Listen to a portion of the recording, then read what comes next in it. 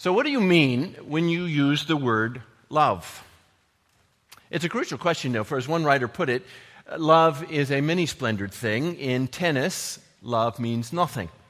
In marriage, love means everything, and in between, it can mean anything. I mean, I use the same word when I say I love chocolate ice cream and I love my wife. Does the word really mean the same thing in both contexts? And what about the storytellers of our culture, the novelists, the movie makers who create a lens, this narrative through which we view the world? What do they mean when they use the word love? Love in their eyes is almost all about romance. Love is a Cupid's arrow that pierces the heart. It's just a feeling, a mysterious emotion that comes upon you. And sadly, in our cultural narrative, love then becomes a euphemism for sex, as in making love. For falling in love almost immediately results in sharing a bed. And for many, the whole same-sex marriage debate is summed up in the simple question, why should anyone tell anyone else who they can love? Is that what love is all about? A New Testament scholar, Tom Wright, suggests the English word love is trying to do so many different jobs at the same time that someone really ought to sit down with it and teach it how to delegate. The ancient Greeks already understood that the one word love could never really bear so big a load. And so, as many of you know, they had several different words for love. Eros is one. Eros is a romantic love. It's the word from which we get the term erotic. It's the love of passion and desire. Then there is philia. That's fraternal love, brotherly love. It's the companionship shared among siblings and friends. Another is storge. That's a paternal or maternal love, the natural love, that instinctive affection that parents have toward their children. That's the love that we celebrate on Mother's Day, isn't it? But as I mentioned last week, the word for love Paul uses in our passage from Romans 12 is agape. Now, there's nothing special about that word itself. It was just a general word for a warm regard for and interest in another person. But words have a way of gaining new meaning through use, like the word friend in our age of Facebook. The deep significance of this word agape comes not in the ways that the Greeks understood it, but in the way that Paul and the early Christians used it. They filled it with a new and deeper meaning to characterize their new understanding of what love could and should mean.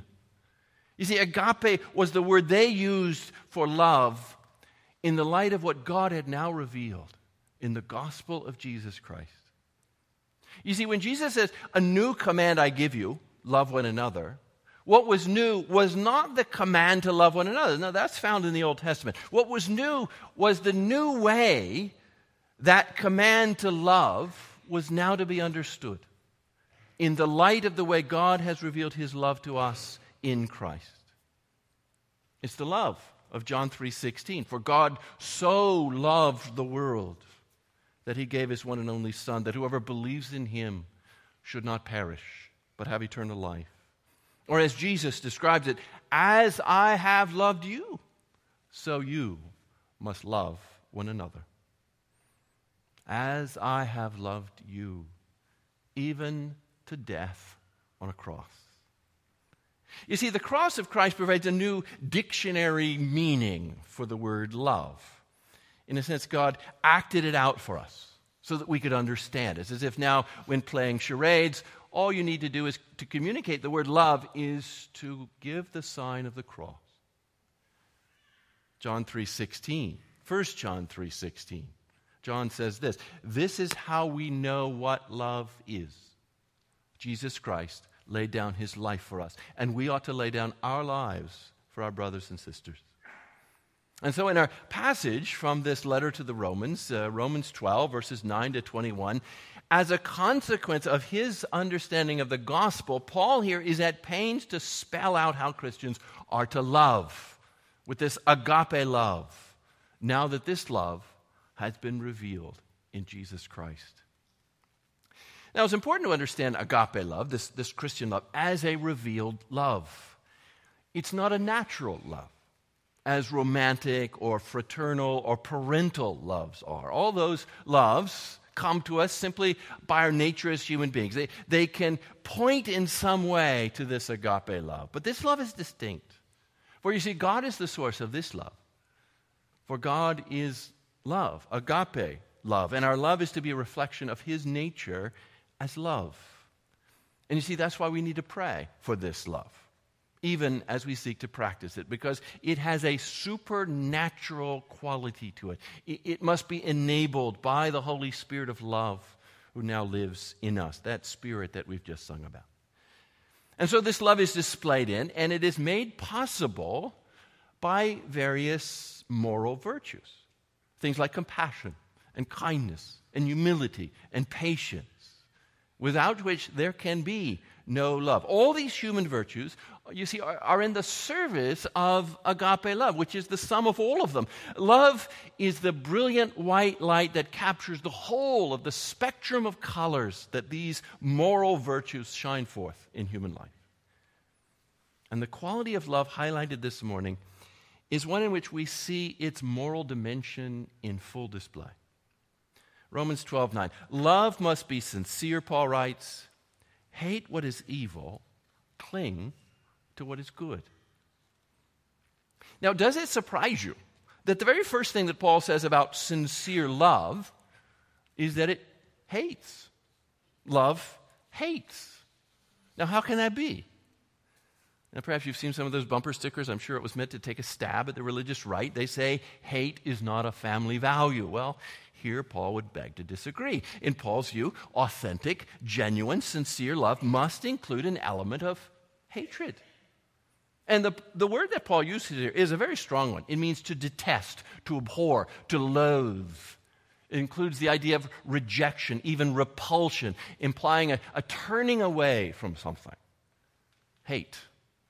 It's a strong word.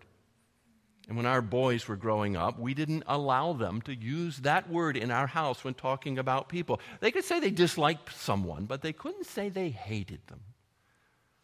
But it's critical to note that Paul doesn't say anything about hating people, even people who oppose you, your enemies. In fact, as we'll see later in that passage, Paul will say just the opposite about that. No, Paul says that sincere love must hate evil. Now again, Paul uses the strongest word for evil or wickedness in the Greek language, and this is its only occurrence in his letter to the Romans. Love must hate, it must abhor, it must reject, and even be repulsed by all that is evil. And instead, love must cling to what is good. And that expression, cling to, is also very strong. It's the same word used to describe dust that sticks to your feet, or even a husband who leaves his father and mother and joins himself to his wife. So we're to grab hold of, we're to hold on to and embrace what is good. And because of this, by his very nature, sincere love necessarily involves moral discernment. Do you see that? It involves an assessment, a moral judgment about what is good and what is evil. And more than that, it includes a movement of the heart away from the one and toward the other. Yes, Jesus says, don't judge lest you be judged, but certainly that didn't preclude this exercise of moral evaluation. After all, just a few verses later, as we've heard, Jesus also says, do not give what is sacred to dogs and throw your pearls to pigs. Surely determining who are the dogs and the pigs would require some ethical appraisal. Now, in Paul's view, love must include this moral evaluation of actions without indulging in the moral condemnation of people. Now, think about it this way. If you love someone and sincerely desire their welfare, won't I naturally hate all that would destroy them? I should hate the deadly power of cancer. I should hate the viciousness of violent crime. I should hate the abuse of drugs or of alcohol or of sex that so wrecks people's lives. You see, sincere love is no sentimental fantasy, this blind emotion that feels good about everything and everybody, and the silly tolerance of all things, except anyone who is intolerant of anything, that view which is so flippantly espoused these days. It's just ludicrous. No, sincere love is morally discerning. It recognizes that some things are evil and cannot be loved, and some things are good and must be loved. I mean, what kind of family value would not properly teach a hatred of racism or the hatred of the violent abuse of women and children? No. There's a moral dimension to love. Now, we have some wonderful neighbors down on Keith Place, just a few blocks from here. We love our neighbors. And our neighbors 2 doors down, they have a sign up in their yard. Perhaps you've seen one. It says, "Hate has no home here." Now, I went by their house yesterday to ask them about it, but they weren't in. Now, since the sign is written in 6 languages, I assume that it was some sort of protest against what they perceived to be the angry hostility of some people toward immigrants in this country. That was the hate that they were opposed to, and that's a good thing. And I wanted to ask them if they hated what those people were doing. Now, they might hesitate, but they would probably say, yeah, they hated it. Then I wanted to ask them if they hated those people who they thought hated immigrants. And I doubt if they would say that. And surely they would say it was their ideology that was hateful. That's what they hated, and that would be fair enough. And I think that's what Paul is saying. Sincere love hates evil, not evil people. For as Paul says later in this passage, this sincere love to which we are called blesses those who persecute us and does good to those who oppose us. Does that mean then, to use the old slogan, that we are to hate the sin and love the sinner? Well, yes, but I don't think that's a very helpful way of putting it. As far as I can tell, the idea goes back at least to the great theologian Augustine of Hippo in the 5th century, who said something very similar. In a letter addressing a problem of discipline in a nunnery, Augustine urged Christians to live with, quote, love for the persons and hatred of the sin. But Augustine knew the human heart very well. And so, commenting on Paul's words in Galatians 6 about correcting a brother who has sinned, Augustine writes this. He says, "We should never undertake the task of chiding another's sin unless, cross-examining our own conscience, we can assure ourselves before God that we are acting from love. And if, as often happens, you begin some course of action from love and are proceeding with it in love, but a different feeling insinuates itself because you are resisted, deflecting you from reproach of a man's sin and making you attack the man himself, it were best, while watering the dust with your tears, to remember that we have no right to crow over another's sin, since we sin in the very reproach of sin. If anger at sin is better at making us sinners than mercy is at making us kind." And I think all of this is simply Augustine's reflections on Jesus' words that we read about not talking about the speck of sawdust in your brother's eye without first taking the plank out of your own eye. We better be very careful in hating a person's sin that we do it and show ourselves to be doing it out of love for the person. And notice too, Augustine talks about hating the sin but loving not the sinner, but the person.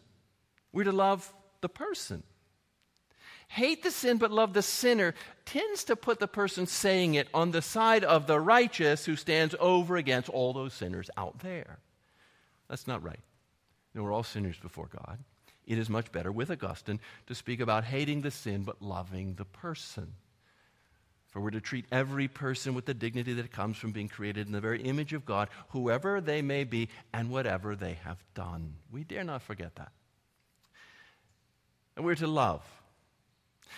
But our love does not dissolve all moral distinctions. Agape love is not a nice or pleasing disposition. It's not being complacent in the face of wrong. It hates evil. As one writer puts it, whoever does not hate evil does not love good. And it seems that in some way the Corinthian Christians of the first century had failed to see this. In 1 Corinthians chapter 5, Paul seems shocked at this report that he had heard of a case of sexual immorality among the Corinthian Christians that was, Paul says, of a kind that even pagans do not tolerate. It was a case of incest. A man is sleeping with his father's wife. And what was the Corinthians' attitude to this evil in their midst? Paul says, and you are proud of it, Paul says, with some amazement. Shouldn't you rather have been filled with grief, he says, and have put out of your fellowship the man who did this? I agree with one commentator on this episode. Genuine love would never join in the mood of self-congratulations or arrogance concerning tolerance or even warm acceptance of this incestuous man. This is not love, as Paul defines it, the love that hates evil. And disciplining that unrepentant man by putting him out of the church was, in Paul's mind, required as an act of love. It would demonstrate to that man the serious error of his ways, an error that threatened to lead to his own destruction, both in this age and in the age to come. Sincere love hates evil. It hates the sin while loving the person. And the final state of those persons is something we must leave to God alone. And the evil we're to hate, it's not just personal, it can also be social. The structural and institutions that sometimes perpetuate injustices that hurt people. The prophet Amos speaks to this. He says, hate evil, love good, maintain justice in the courts. And consider the prayer for social justice found in the Book of Common Prayer, which says that love, quote, makes no peace with oppression. Our own Free Church Statement of Faith makes this same point. Article 8, God commands us to love Him supremely and others sacrificially, to live out our faith with care for one another, compassion toward the poor, justice for the oppressed. And so it's a love that ought to compel us to hate the evils of an unjust society. And in this fallen world, there will always be injustices to oppose. And I think of the tragic lingering effects of racism in our country, just for one. But I think the emphasis of Paul's statement here in our passage is not about how we act toward other people at all. It's more about how we look at ourselves. Do we hate evil in ourselves? You see, that's the first place we're to look, the plank in our own eyes. So let's talk for a moment about this evil that sincere love must hate. Now, significantly, I think Paul's assumption here is that this evil is real. It's something that exists outside our own heads. There is a real objective evil. It's not a matter of simply personal preference. It's not simply what I subjectively don't like in the sense of I hate broccoli. No, it's more than that. There's an objective reality to it because the notion of evil is grounded in the very character of God Himself. You see, evil is more than just what we think might harm another person, or what may discriminate between people unfairly, which seem to be the only two moral standards allowed in our culture today. No, evil, as the Bible conceives it, is much bigger than that. Evil is all that's contrary to the will of God.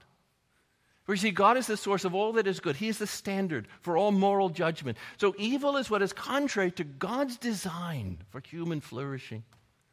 Evil is what spoils God's good creation. It denigrates human dignity. It violates the ways that human beings are meant to live. It undermines the social structures that make for ordered living. It thwarts God's purposes, His good purposes for human life, which includes all the ways that we are to relate to Him as our God. So evil is transgression of God's law. It's living apart from Him. It's not treating God as God. Evil is all that's done out of human pride and arrogance. It's all that's done for human glory and not God's glory. You see, the God who is love also hates. God hates evil. He hates all that is contrary to His nature, for He is holy and righteous and just and altogether good. So listen to these words from God. Psalm 11, verse 5. The Lord examines the righteous, but the wicked, those who love violence, He hates with a passion. Psalm 61, 8. For I, the Lord, love justice. I hate robbery and wrongdoing. Zechariah 8, 17. Do not plot evil against each other. Do not love to swear falsely. I hate all this, declares the Lord. And God especially hates false religion, religion that deceives and misleads, especially the idolatry of the nations. He warns His people Israel as they were entering the land of Canaan. Deuteronomy 12, you must not worship the Lord your God in their way, because in worshiping their gods they do all kinds of detestable things the Lord hates. They even burn their sons and daughters in the fire as sacrifices to their gods. Deuteronomy 16, do not set up a wooden Asherah pole beside the altar you build to the Lord your God. Do not erect a sacred stone, for these the Lord your God hates. But you see, God also hates false religion among his own people. When Israel's own forms of worship had lost their meaning because the people had no concern for righteousness. So the prophet Amos says, I hate. The Lord in the prophet Amos says, I despise your religious festivals. Your assemblies are a stench to me. And God hates the perversion of his design for sexual relationships outside of marriage. Leviticus 18, do not have sexual relations with a man as one does with a woman. This is detestable. That revulsion is expanded in other ways in Proverbs chapter 6. There are 6 things the Lord hates, 7 that are detestable to him. Haughty eyes, a lying tongue, hands that shed innocent blood, a heart that devises wicked schemes, feet that are quick to rush into evil, a false witness who pours out lies, and a person who stirs up conflict in the community. All these God hates. And the evil that God hates, and which we are to hate, is expanded by Jesus. Mark 7, for it is within, out of a person's heart, that evil thoughts come, Jesus says, sexual immorality, theft, murder, adultery, greed, malice, deceit, lewdness, envy, slander, arrogance, and folly. All these evils come from inside and defile a person. See, this is what the Lord hates. And this is what love must hate, if that love is to be the love that comes from God. For all these things, all these evil things, these immoral things, they all hinder real love. Do you see that? This necessary connection between moral virtue, the will of God, and love. Which means that if you are to love other people better, you must become a better person, a more godly person. See, I cannot love my wife and engage in sexual immorality. I cannot love you and lie to you. I can't love people while I'm consumed with greed. I can't love my coworkers or fellow students and then gossip about them. I can't pour myself out in love to other people when I am arrogantly full of myself in pride. See, love must hate evil, cling to what is good. That's the way it must work. There's no other way. But notice Jesus says this. He says, it is from within, out of a person's heart, that evil thoughts come. All these evils come from inside and defile a person. Now that's a big problem, isn't it? If we're to love well, there is something inside each one of us that we must hate. You see, this evil flows out of our own hearts. It is from within. Out of a person's heart that evil thoughts come: sexual immorality, theft, murder, adultery, greed, malice, deceit, lewdness, envy, slander, arrogance, and folly. You see, there's something deeply wrong with us. For these evil thoughts lurk in the shadows of our own hearts. We do not love what we ought to love. We do not hate what we ought to hate. Our hearts are not aligned with the heart of God. Too often we get things mixed up. We call evil good and good evil. For the heart that loves, the heart that is rightly ordered, that good heart, it looks at evil and sees something that is ugly, something that repulses rather than delights. But face it, too often we're attracted by evil. It looks good to us. But the person who loves with an agape love, the kind of love that Paul is describing here, has what you might call good taste. That person has a heart that is drawn to and attracted by what is good. That person sees beauty in goodness. And so that person loves by clinging, embracing what is good. So this is one of the central ideas I want you to grasp this morning. You see, real love, this love that Paul's been describing in this glorious passage, this love will flow out to us when we see the goodness and beauty of God's goodness, God's moral order, reality as God's designed it to be. That is to be attractive to us, such that we rejoice in it, we cling to it, we embrace it. We must want our lives to conform to God's goodness and truth in all its fullness. And a heart filled with that desire becomes the fountain out of which the decisions of our wills to love others and love even those who hurt us will inevitably flow. As Paul says in 1 Corinthians 13, love does not delight in evil, but rejoices with the truth. See, the one who loves with God's love finds beauty and joy in God's goodness and truth. Listen to these words of the psalmist, Psalm 119. The psalmist says, I delight, Lord, in your decrees. I rejoice in following your statutes, as one rejoices in great riches. Your statutes are my heritage forever. They are the joy of my heart. The law from your mouth is more precious to me than thousands of pieces of silver and gold. Your statutes are my delight.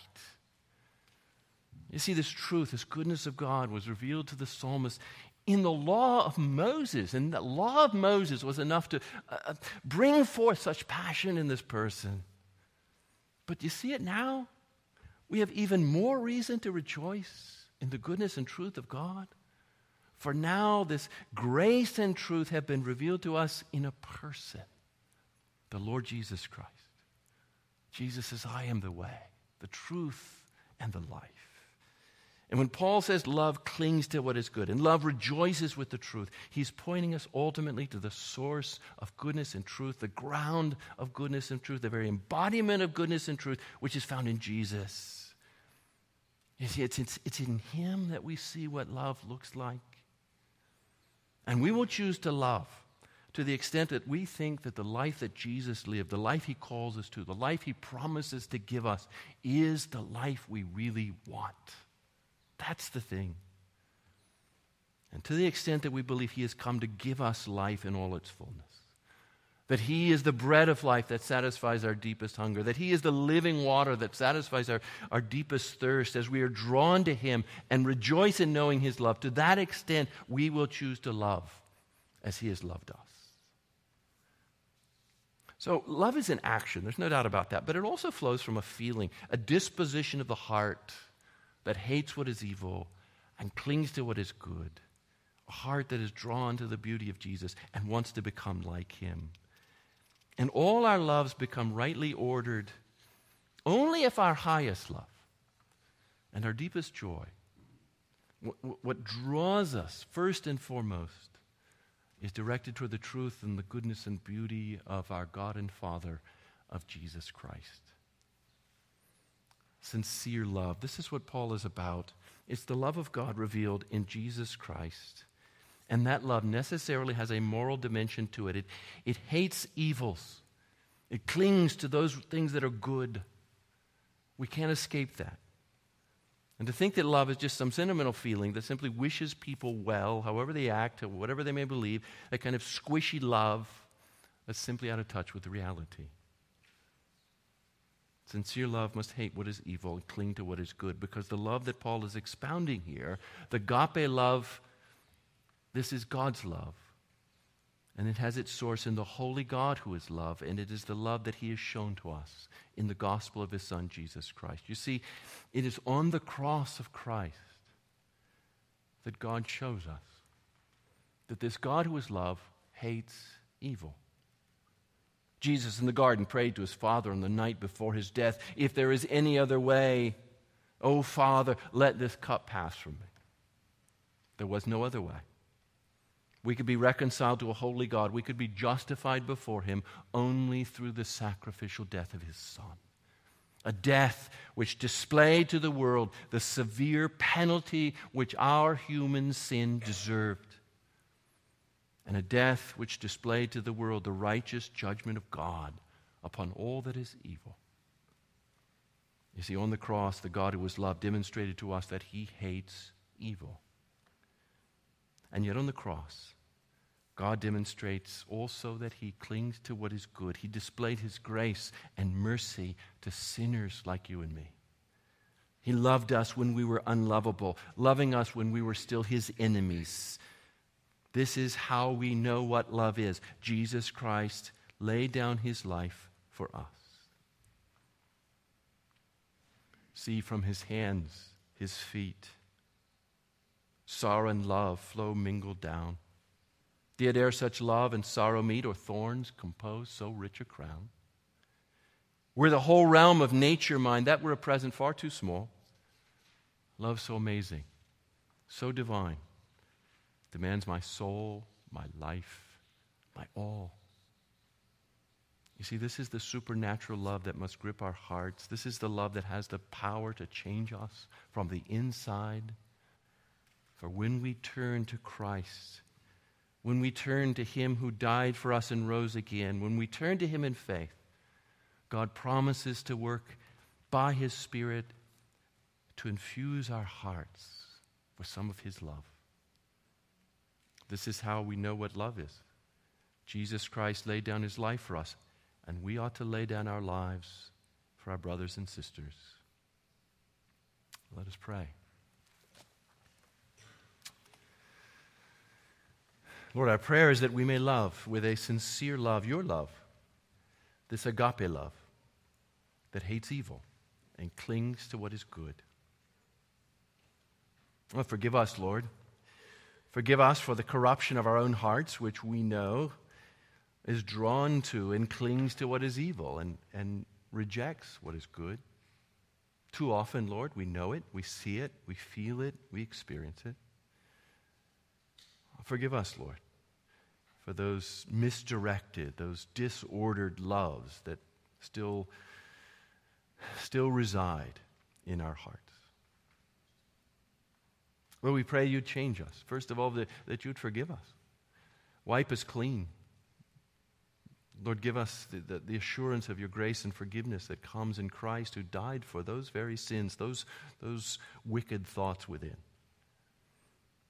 And then, Lord, we pray for the power of your Spirit to change us, to transform us, to empower us more and more to be conformed to the very image of Christ, that the gospel we've received may be displayed in our lives, both individually and corporately as a church. Lord, help us to love with this sincere love, this love that comes from God that hates evil, clings to what is good. And we pray this through Christ our Lord. Amen.